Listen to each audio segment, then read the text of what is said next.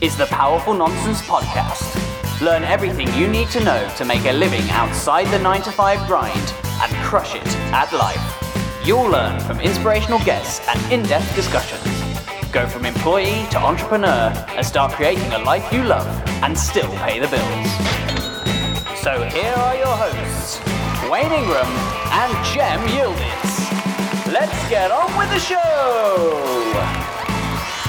This podcast is sponsored by the University of Northampton, the first UK university to be awarded the Ashoka U Changemaker Campus status in recognition for their commitment to social entrepreneurship. Guys and girls, this is going to be so good. I have never, ever, and I apologise to all our previous guests, but I have never come out of an interview with the adrenaline rush that I came out of after this interview that we've got for you today. My goodness. It was a good one. It was great. Did you not have that same, like, I was like on cloud nine for a good 10-15 minutes after we came off this interview. Same sensation after a cold shower, I'd say. Yeah. Do you know what? Actually, you're not far from the truth there. I was hyped. I was hyped. It was just a really good conversation. I think we just went real deep real soon, and it was just great to speak to Sully. It's always awkward initially when you're about to speak to someone you've never spoke to before, but you kind of admire for what they do, and then just being able to have that conversation, be proper down to earth, it was just great, really. Yeah. So for the record, the interview we've got for you is going to be a two-parter because we went real deep and we went for much longer than we actually planned to, because it was so good, and also because we don't want to overdo. You can have too much of a good thing, right? Exactly. You wouldn't want to eat too much ice cream in one go, would you? Well, precisely. Well, Wayne, maybe you would. I totally would. But we've decided that we will split this one up into two parts. So next week we'll be delivering part 2. But we're talking to Sully Breaks. Yes. Who, if you don't know, is a spoken word artist. He's a YouTube sensation. He's hit a few million views on many of his videos. Has. So we've got him. And it's a great interview. And let's just jump straight in. So here we are, Sully Breaks. Sully, welcome to the Powerful Nonsense Podcast. Hey, pleasure to be here. Good stuff. So we're going to start things off with a question that you might not expect, but we were just wondering, what does Sully Breaks fear? Oh, wow. That's an intense one. Yeah, I didn't expect that at all. Yeah, that's a good way to start it. What do I fear? I guess my biggest fear is achieving my full potential, if that makes sense. I guess as people, we all kind of have a perception of what we should do, and we have an innate feeling of where we should be in life, or just like mentally, spiritually, and physically. And I guess my biggest fear is coming up short or not feeling accomplished at the end of the day, or at a point where I feel like, my biggest fear is not feeling accomplished. I'd really like to achieve my goals and be like, yes, I gave everything my all, and I didn't leave anything on the table. And that, I went to as far as I could in any field that I'm trying to take. So especially with what I do now with the poetry, not achieving what I feel I can achieve, that would be my biggest fear. That's quite interesting because actually we had before we hopped on Skype to record this with you, we were actually having a conversation about fear and stuff and how that can affect the way you work. Do you find that fear of not hitting your potential comes with significant self-sabotage? At times, I don't feel it's significant, but I feel it is detrimental at times. Because you do, sometimes you put too much pressure on yourself. And as a result of that, you do end up sabotaging yourself. You may do something in the short term, which you think is beneficial for you. But I think it comes with growth as well. And I think as you get older as well, you realize that everything that you thought was supposed to be like a part of your journey or what you wanted is not necessarily necessary. So when I first started making videos, I used to sleep I'd sleep for 2-3 hours a night. And at that time, I thought, yeah, this is helping me. And then I realized that it was counterproductive because it was making me miserable. It wasn't healthy on top of that. And it was making me less effective. And how do you sort of like, obviously, if that's how you think at the end of the day, you're like, I want to get the most squeeze out of the day. Like, how do you assess whether a day's been productive, and did that sort of change over time? Like before you thought, okay, if I get a video done, that's been a good day, or do you kind of hold yourself to certain things that you have to achieve to say, okay, today's been a win? Yeah, I think now my mentality is more like, it's not so much about what I do, it's more like how I feel at the end of the day. So I could spend the whole day like doodling like a comic book strip, or just drawing a picture, or fiddling about with my guitar. But at the end of the day, if I can sleep easy, or I can feel like, you know, I don't wake up feeling like in a state of like disharmony, you know what I mean? Instead of feeling like, oh shit, I've been feeling depressed, I think that's more important for me, you know. And I think as I've grown, what I'm trying to achieve is more about what I need to make me function and be harmonious, you know what I mean? So I feel like my measure for productivity has definitely changed. You know, some days I can work from like 7 a.m. to 12 p.m. and that's productivity. Some days I could just sit on Netflix all day. And for me, I just feel like I've been productive because I've fed my creativity. I've fed myself in other ways outside of just running 100 miles per hour all the time. I think it's really interesting that you say that, because I think there's a lot out there at the moment which is still very much this kind of hustle, don't stop. If you stop, you're being lazy. But I think it's that fine balance between knowing when you need to stop and when you need to recharge. I mean, I've said a few times I had my break over Christmas, which is my yearly break pretty much, which I didn't have the year before. And my God, I was so unproductive because I hadn't had that break the year before. And then I came back this new year, and my God, I've been on fire. I mean, I have my moments, but like... Yeah, I can imagine. It's such a difference maker. Like, it's such a difference maker. And especially as I feel like one thing I neglected... Sorry, I didn't even mean to cut you off, sorry. No, it's all right. Man, carry on. Especially as a person, I just wanted to say this before I forgot, but especially as a person who feeds off his environment and about what's going on, I realised that me becoming so... withdrawn into my own world is actually very counterintuitive and counterproductive to what I'm trying to achieve.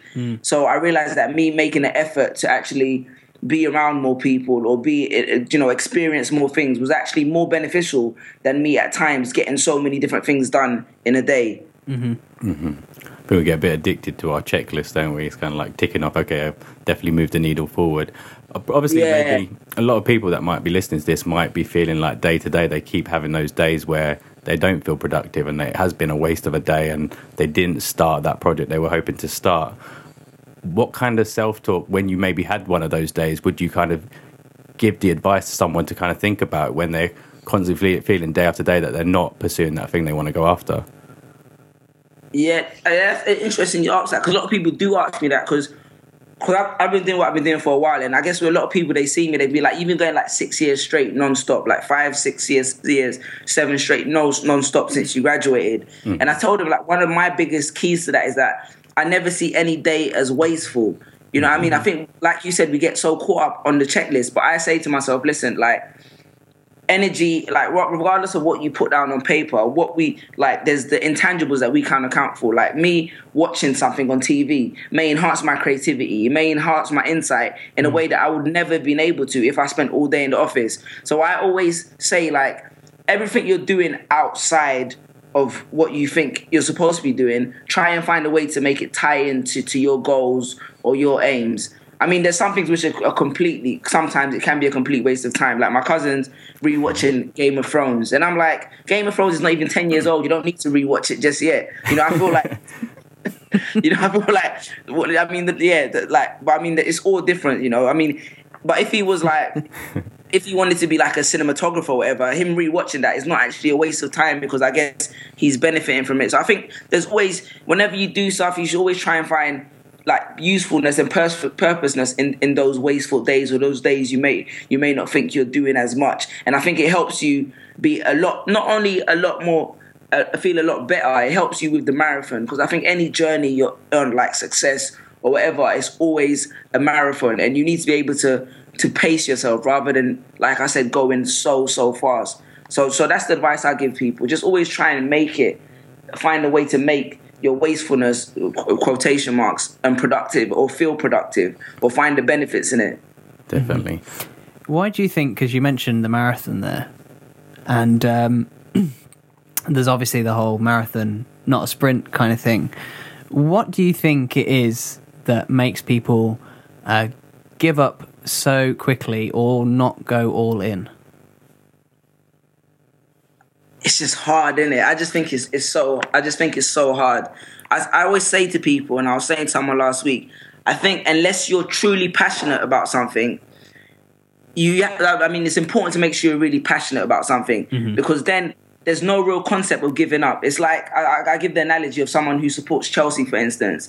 Like, if Chelsea are losing, he's never going to stop supporting them because he enjoys watching it. You know what I mean? He enjoys the sport, and there's always another season. So there's no concept of giving up because that's just a part of his life. He can work all day, but he can still like find time to keep up with the scores and do all that stuff. So I think when people are truly passionate about something, I think you definitely have to be passionate, because when you're passionate, there's no concept of giving up. Like, if you're someone who enjoys writing poetry, even if you're not getting paid for it, you're still going to carry on writing. And I think a lot of people try to go into avenues because they're like, oh, this is going to be successful, or because I've seen this person do it, I want to do it. But I think the only way to truly not give up is just be passionate, because you can't see yourself living without it. You can't see yourself without supporting your football team. You can't see yourself not enjoy, because there's no other choice to it.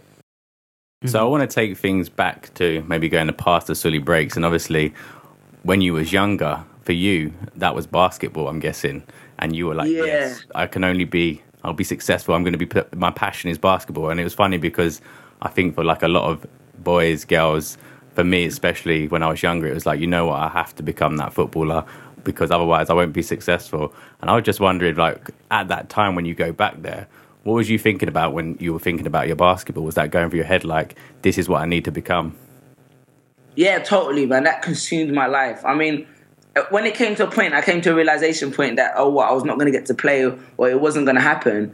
Like, I was actually crying, I was physically like in tears, because it was such a big part of my life. And the realization that this is not really going anywhere meant like so much to me, but that did consume my life. But like I said, I'm a person, I don't see any of those years as wasteful or any of those years as counterproductive, because I learned so much. And a lot of the mentalities I learned around teamwork or even just consistency and perseverance came from that time as playing basketball. And on top of that, there was a lot of worse other things I could be doing. So I feel like that was my passion, that consumed my life. And it was, that's what I felt. I need to be a basketball player. I need to be a basketball player. But as I've grown older, I've realized that if you do what you're passionate about from the start, or if you do something you enjoy, avenues will always stem from it that you never realized were going to happen, or you never thought was going to manifest. If I don't take anything from what I was doing in basketball into what I do now, at least I got my name from there. There's some benefit that came from that time. So I think I don't think you should ever be like, I don't think you should ever be deterred because you feel like it may not happen. I feel like you just got to go with it. But that was my main everything when I was young. Mm-hmm. Exactly the same for me when I was like with football. I was just like, it was so hard to kind of just, you like get to that certain age, you like, it's just not going to happen now. And then obviously you have to switch direction. But I think what you said there is really powerful, is that there are so many lessons. I think even my consistency with what I do comes from my training as a playing football when I was younger. So obviously once you let go of that sort of that passion, obviously you got a lot out of it.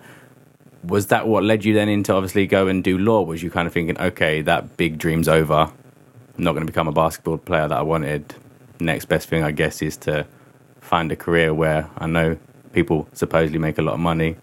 Was that your reason for going into law? Yeah, I mean, I didn't even have a reason for going to law, if I'll be honest, outside of the fact that I'd got accepted. My mum had made me apply. I'd got accepted into Sheffield, and my parents did it because that period, looking back in hindsight, I feel like that was a period of me finding myself. I was very dejected that I couldn't play basketball, and I still dabbled like in and out of training here and there. But it was more like I was just going through the motion of that period. I didn't really have that much direction. But I've always been good at passing exams and in so many ways just like assimilating enough information I need, like from lectures and getting through the course and stuff like that. But that was a very very big growth period for me. But there was no incentive for me to go into law. There was no passion behind it. It was merely just like going through the motions. Then how did you kind of like find the will just to even go to those lessons? Like, what was going through your head? You're thinking, well, I'm doing it. You're going through the motions, like you say, but there's nothing to keep you going. Was you kind of hoping something was going to come out of the sky and kind of pick your passion up again? I mean, to be honest, if I'm honest with you, bruv, I wasn't even going to lectures most of the times. I would just, I'd wake up and I'd watch cartoons and listen to music. And then when it came to exam period, I just got buckled down in the library for about 3 months. So it wasn't even like I wasn't that engaged. I just knew that, my first semester, I failed my exams. And then it's only when I had to revise during the summer when I was like, oh shit, I don't want to revise during the summer again. So it was a bit more, that was more of the incentive to get through the other exams, not having to do retakes in the summer. But outside of that, it was just, there was really no like driving force. I've always just been a person who, I guess I'm kind of able to manage my situation, and I just carried on just going through the motions. And it also, I guess there was a lot of social pressure, because among your peer groups, you don't want to be the person that's failing or has to repeat a year. I mean, when we was in uni, there's a girl who had to repeat the year, and she just disappeared. I never heard from her again. It's like, it was such an embarrassment among the peer group to be that person that didn't pass. Yeah. So I get there was that social pressure as well to get stuff done. Mm-hmm. I'm guessing your parents were also probably like, yes, my son's doing law. Yeah, man. Every that was like the crowning achievement of the family. Like, my son's doing law, he's studying law, all over the place. So those were the little things that didn't incentivize me, but it made it a necessity, Mm-hmm. Mm-hmm. And do you think that as a generation, I think social media may have a huge part to play in this as well, but as a generation, we're playing so much keeping up with the Joneses sometimes that we're sacrificing a lot of actually what we really want out of life? Yeah, totally, man. I feel like you said, social media plays a part as well, because you see someone who's the same age as you, and then they're getting so many likes for doing this, or I've just graduated, I've just done this, and they get so many likes, and you're like, that's what I need to be, Mm-hmm. I guess prior to the internet, it was you looking around at your peer groups and seeing where everyone else is. Now your peer group, I guess, is so much bigger because of social media, mm-hmm. and everybody seems to be doing exactly the same thing. So I feel like that social pressure that I felt from my classmates is now coming from so many different avenues via Instagram, Twitter, and all these other stuff to keep on following, keep up with what we're supposed to be doing. It never really gives you time to take a step back and really think, what am I supposed to be doing? Right. It's more like, oh shit, I'm moving too slow. Uh-huh. I think I read somewhere where you were sort of saying in that sort of period, you just felt like your whole creativity was just being like suppressed. Yeah, man. It really was, because I had no driving force to learn anything, Even some of the subjects I enjoyed from time to time, like we had this pretty cool lecturers every once in a while, but it was really like there was no like thinking in what I was doing. But there may have been for a lot of people, but I never found it. Maybe because I wasn't as engaged in it. Yeah. So obviously you're at university. Sully Breaks is probably thinking about, okay, what have I got to be doing next? Was it the rap that came next, or did you just go jump straight into your poetry? The rap stuff, it was always like, I've always loved music, but I kind of like I feel like everybody's loved music and always fantasize or romanticize about being a musician. Mm-hmm. If you're not a basketballer, have you got to be a rapper? Yeah, exactly. That's it. It's one or two options. Those were the guys that got the girls and got the only. Unless you had like own some massive company, and like we didn't have the network for that. It's either you had to be an athlete or a musician. So I'd always fantasize and romanticize, and I loved one thing that I've always done. I've always loved reading. And then when I first discovered rap music, so even to this day, I find it hard to listen to music that doesn't have a lot of like narrative behind it. Because when I first discovered rap music, what I fell in love with was the storytelling aspect of it. Mm-hmm. So I liked writing and creating stories out of the lyrics and all that kind of stuff. And I think that's why I got the basis for rhythm and tone and stuff. There's certain things I do in my poetry. And then grime music was around. So I used to dabble in and out, but I was never like a rapper, and I had the childish ambitions of being a rapper, but I never did like 9 to 5 in the studio kind of let me learn to produce, all that kind of stuff. Mm-hmm. So it was kind of like that basis was there, and then there was an opportunity to do something, and I was like, listen, I know I'm not a rapper, I don't really want to make a fool of myself, and as well, as long as that time as well, there was a big stigma around rap, like in like my community and stuff, like because I grew up in a Muslim household, so there was a lot of stigma around rap music as well. So I didn't want to do it, and I was like, oh, let me do some poetry. So I guess that's where the poetry first emerged from. Okay, ladies and gents, we're just going to take a wee quick break. Make it snappy. Make it snappy.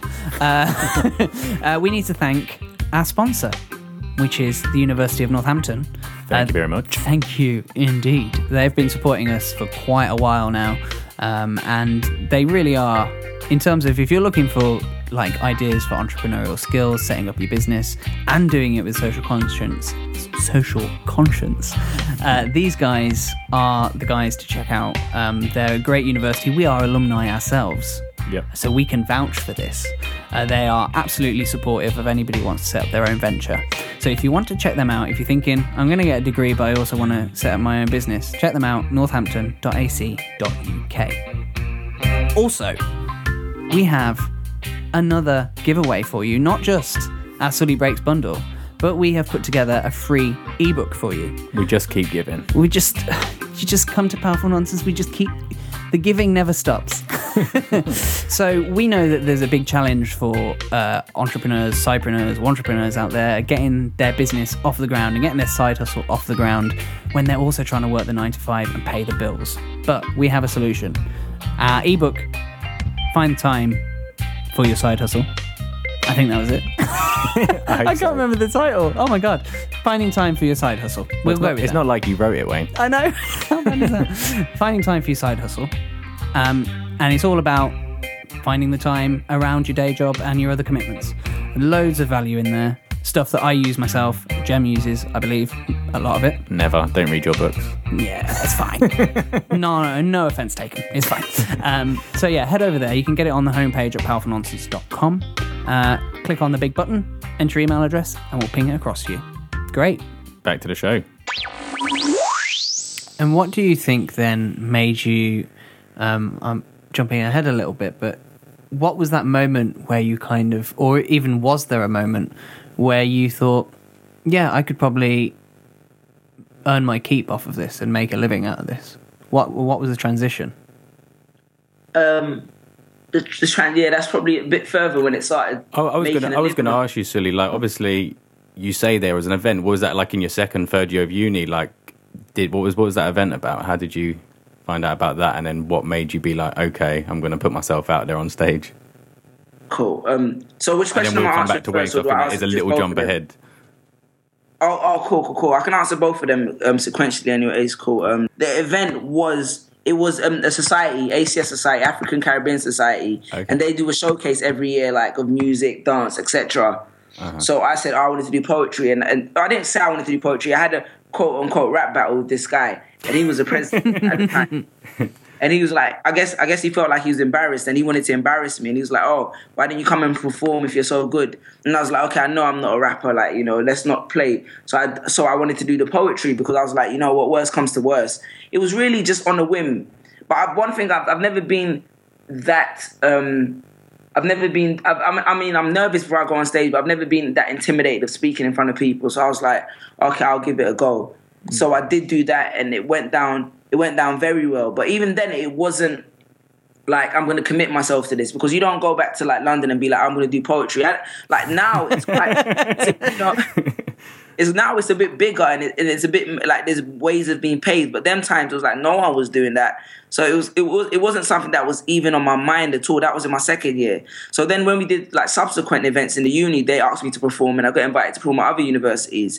So it's kind of like when I met my girlfriend, who's my wife now. When I met her at that time, she had this kind of like no nonsense attitude about her, where she was like, she made me think for the first time. She said, "Okay, like you don't want to do law.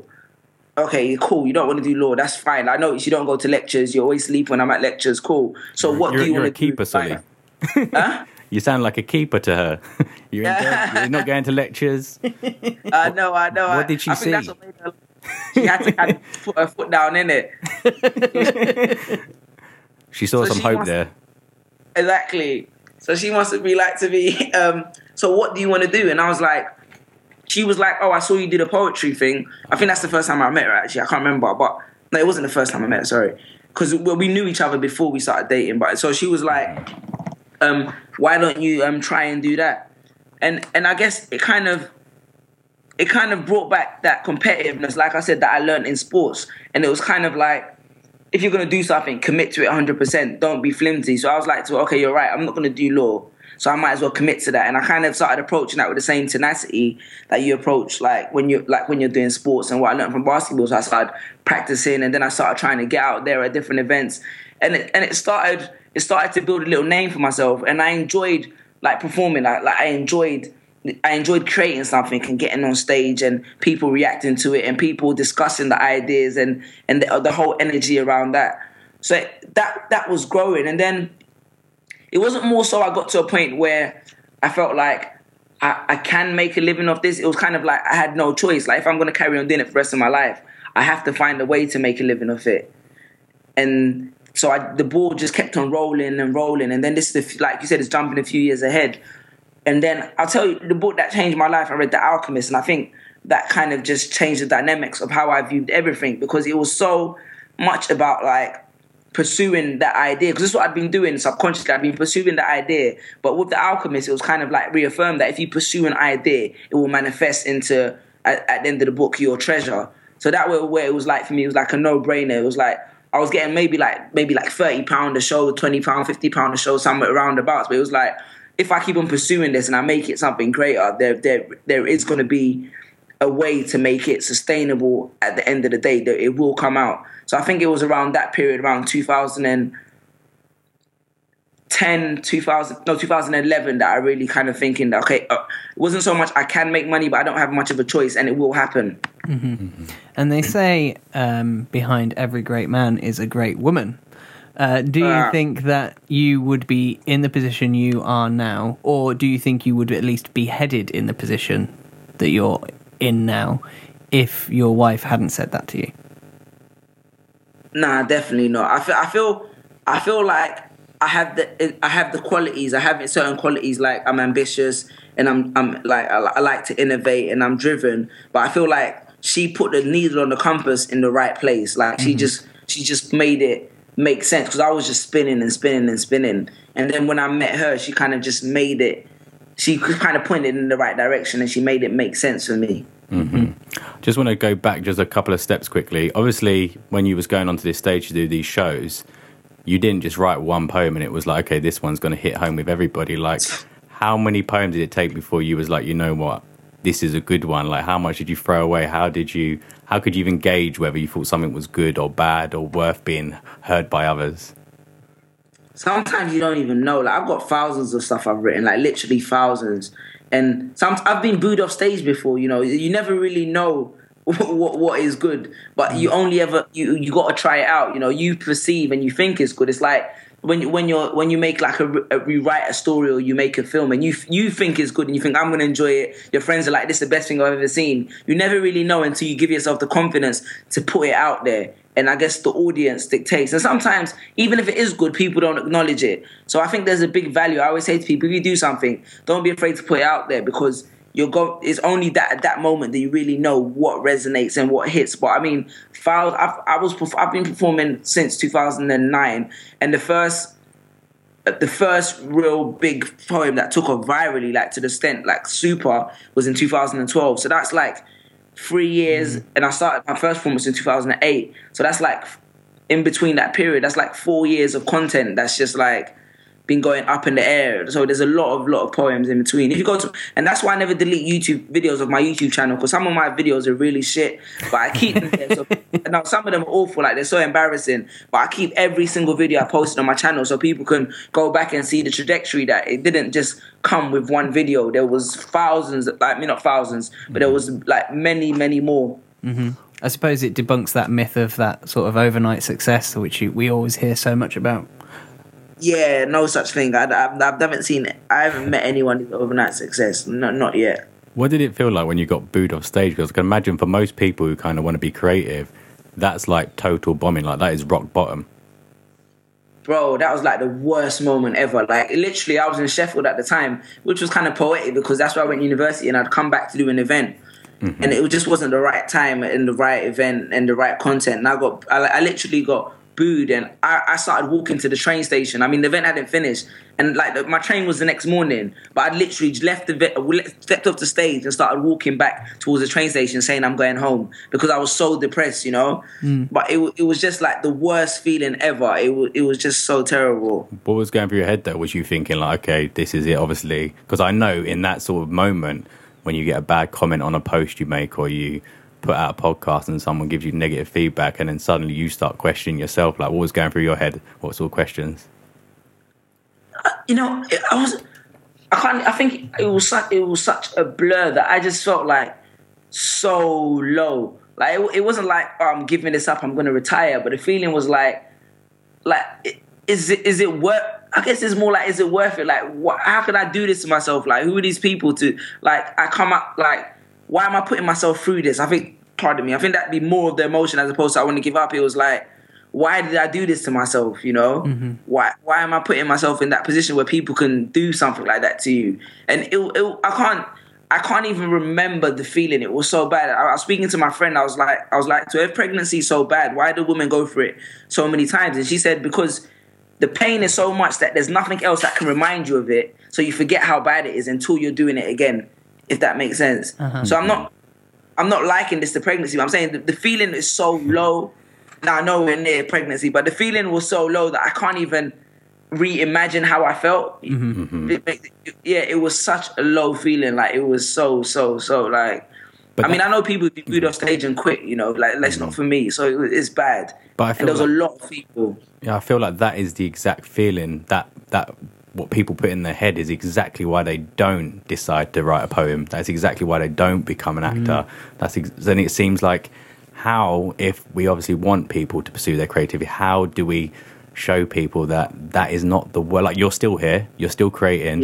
You took off many years later, but you stayed in the game. Like, what do we need to tell people to kind of make sure that they see that the worst case scenario isn't as bad as we make out?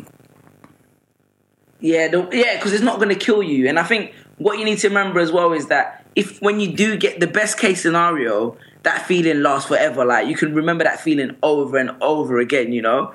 The best case scenario is always going to outweigh the worst case scenario, you know? Just having like one good event. Like, you can have 10 bad good events, but if you have one good event, like, that feeling, like, it's incomprehensible, but it's just one that stays with you on so many different levels. So I feel like the negatives are going to come regardless. The negatives are always going to be there. But I feel like the positives, if you stick in it for the positives are always going to outweigh the negative. You know, I feel like you just have to have the patience of it. But the negatives are going to be there. And I think when there's a certain acceptance that comes with it, like, if I have a bad show nowadays, I'm like, yeah, I accept it. It happens, you know, we'll get them on the next one. I think it's important to understand that the negatives are always going to be there. It's never going to be perfect. I guess the booing was so hard for me because that was a big, like, shock to my system. I'd never had something like that happen before. So what was it that you did after so you're presumably on the train home by this point? So what was it? No, my train was until the next morning. You have to book the train. So you sat in the station overnight? No, it was a completely irrational thought. So I got to the station, and then my friend who I'd come with was like, "Are you okay?" You know, he was DJ, and he came on stage and said, "Are you okay?" And, you know, and I feel it was a bit embarrassing to say, like, "Yeah, I walked back to the station," and I was like, "Oh, yeah," because we're staying over at his mates for the night. So I was like, "Oh."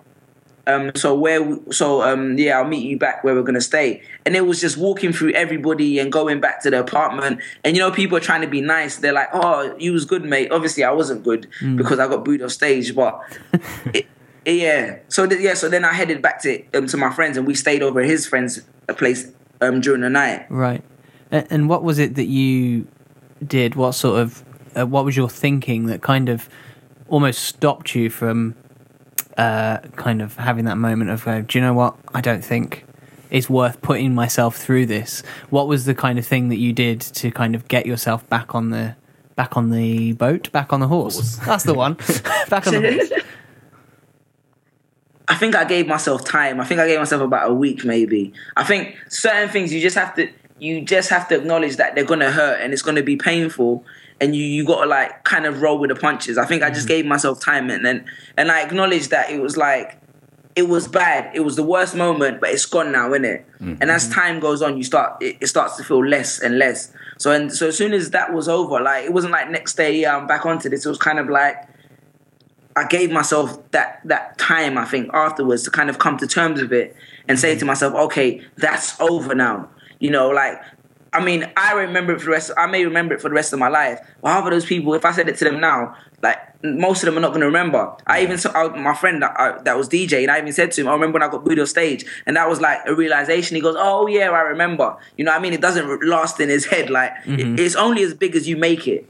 Right. And for me, it was like, it's over. The moment's gone. I'm the only one who can make it any worse than it already is, you know? Yeah, you just sort of stop entertaining the fall and kind of try to put your focus back on where you have sort of succeeded. Yeah, you got to give it the time. You have to give it the time and be like, okay, let's keep it moving. And, you know, I've had good shows. It doesn't make sense to have one bad performance and be like, okay, this is it. I'm not doing it anymore, you know? So obviously you ended up graduating from university and you're back in London, I'm guessing, and you're doing these shows. You're making 20 quid, you're making 30 quid here and there. That isn't paying the bills. That isn't buying you your car. That isn't the job that you're seeing all your lawyer friends have. Like, what happens next? Boy, that was a tough period, because I think I graduated and then I had like a door-to-door job, and then after the door-to-door job, what job did I get? Oh yeah, then I got a cleaning job, and that was like, wow. And that was a lot of low moments as well. I feel like, so I'm working this cleaning job and I'm performing, you know, I'm doing the little shows, but it's not really going anywhere. And I guess it was kind of like, but my name was getting around here and there, but I definitely wasn't getting any money. And the moment which I really actually felt like quitting, like there's a moment where I did actually feel like quitting, and that's when, I'm not sure if I said it at my show because I normally tell people, but there was a moment when I was working as a cleaner and someone took like a shit in the shower. Yeah, I remember you mentioning this. yeah, and you know, and that was the moment. Like that's probably my lowest moment, whereby literally I was cleaning up someone else's shit. Yeah, that's probably the only moment where I ever said, "What am I doing? Like, why the fuck am I doing this?" It's probably that moment where I was like, I don't think I can do this anymore. So also things like that were happening, and then I started working. The pivotal point was really, I had a conversation. This is before I read The Alchemist, and like I was doing the little videos on YouTube here and there, performing. And the pivotal moment, moment before I read The Alchemist, was I had a conversation with a guy, and he was like to me, because up until this, don't forget, I'd failed as an athlete, and I thought, I'd failed as an athlete because I wasn't tall enough, I wasn't fast enough, I wasn't naturally talented. So I was just like, that's just the way the universe works. So when I had a conversation with a guy who shot a video of mine, which did pretty well, and he said that, YouTube, it was such a flippant comment, but it meant everything to me. He said to me, you know, YouTube is like a science. And I was like, oh, what do you mean? He goes, you know, like the most popular videos are popular because there's a certain terminology in there. Like, say, he made a video for Loki called Abomination. He goes, that was one of the most popular videos on YouTube because the two most popular search terms at the time were inauguration and Obama. And he may not have thought but that meant everything to me, because then for the first time in my life, I realized that success is not an accident, if that makes sense. Mm-hmm. Like, things don't go viral by accident on YouTube, meaning that people who are successful, they can plan and be very deliberate about their success. So I started thinking about my things like that. I started to get more into the business side of stuff, and I really didn't have any direction until I started working in Nike Town, and then I read The Alchemist, which was maybe like within a year of me having a conversation with this guy. And then when I'm at The Alchemist, it kind of clicked, because it was like, to me, there's books that teach you about how to be successful. So a lot of the things I've done, a lot of it has been very deliberate and very purposeful and very studying science and combining that with creativity. Mm-hmm. And that was really where there was a newfound optimism. I started reading like Rich Dad, Poor Dad, all these kind of books. And there was not saying the books is like the how-to guide, but there was a newfound optimism because it was like, I finally had control of where I wanted to go. I was like, I can control my success. I can listen to people and learn. It wasn't just like I had to be 6 foot tall. It meant I could learn something and I could use it to my advantage. And I think that's when the game really started changing for me and how I started approaching my art. And that's when it didn't make sense to me to do those little shows all once in a while. I just focused all my energies on like, okay, those shows I can only physically be there at a certain time.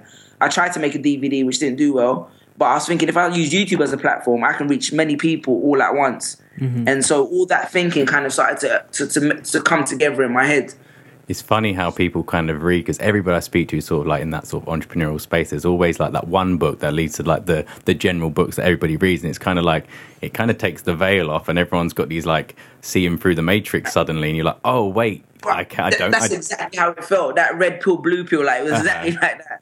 It's like, oh, I don't have to actually work for someone and somebody actually can pay me and I can do this thing, this creativity. Like it's really weird, like flippant. It just switches overnight and and that's what I love about books so much, is that how they can just totally blow your world open to your current reality. Exactly, you know what I mean? And I'm a person that loves reading. So it's like, for me, when I discovered books like on that vein, I was like, oh shit, I just started consuming. And I guess it was at a pivotal time as well when the world kind of just exploded like with social media, because it now meant that up until that point, my only points of reference as to how to live life had been like my parents and the people around me and like the few people here and there. But social media meant you got a broad spectrum of not just celebrities, but you got everybody's opinions, you know, and you got everybody's understanding. So I think that really played a big factor as well. So there you are. Sully Breaks, part 1. No, give us more. Everybody's shouting. I can hear them. They're outside. They're knocking on the door like protest. But don't worry, more is coming. We're going to deliver part 2 next Friday. In the meantime, today we have launched our second ever book giveaway after the success of our first, with the Sully Breaks book bundle, which Sully Breaks will go into more detail in the next episode, explaining why these books have changed his life. So, if you want to enter into that, all you have to do is go over to powerfulnonsense.com/book and enter your email address, and you're in. You're in the draw. Which books are those, Jem? Put me on the spot now. So it's the 50th Law of Power, which is kind of based on the 48 Laws of Power. Mm-hmm. It's The Colour Purple. Mm-hmm. It's Paulo Coelho, The Alchemist. I can see beads of sweat on your forehead. And the last one, Wayne, is... I forgot. Let me think. Oh, Rich Dad, Poor Dad. Yeah! Rich Dad, Poor Dad. We got there. Well done, Jem. Memory test. Next time we can bloody stick up a picture so I can remind myself. Thanks for that. Well, you can always count on me to put you on the spot. I know. So also, if you do want to follow us on Facebook and Twitter, we'll be promoting the giveaway on there as well. So facebook.com/powerfulnonsense or on Twitter @PN_podcast. Yep. So Sully Breaks Part 2 is coming next week. Please share this. Make sure you subscribe. And subscribe. Otherwise you won't get it. Absolutely. So thanks very much for listening, and we will see you next week. See you later.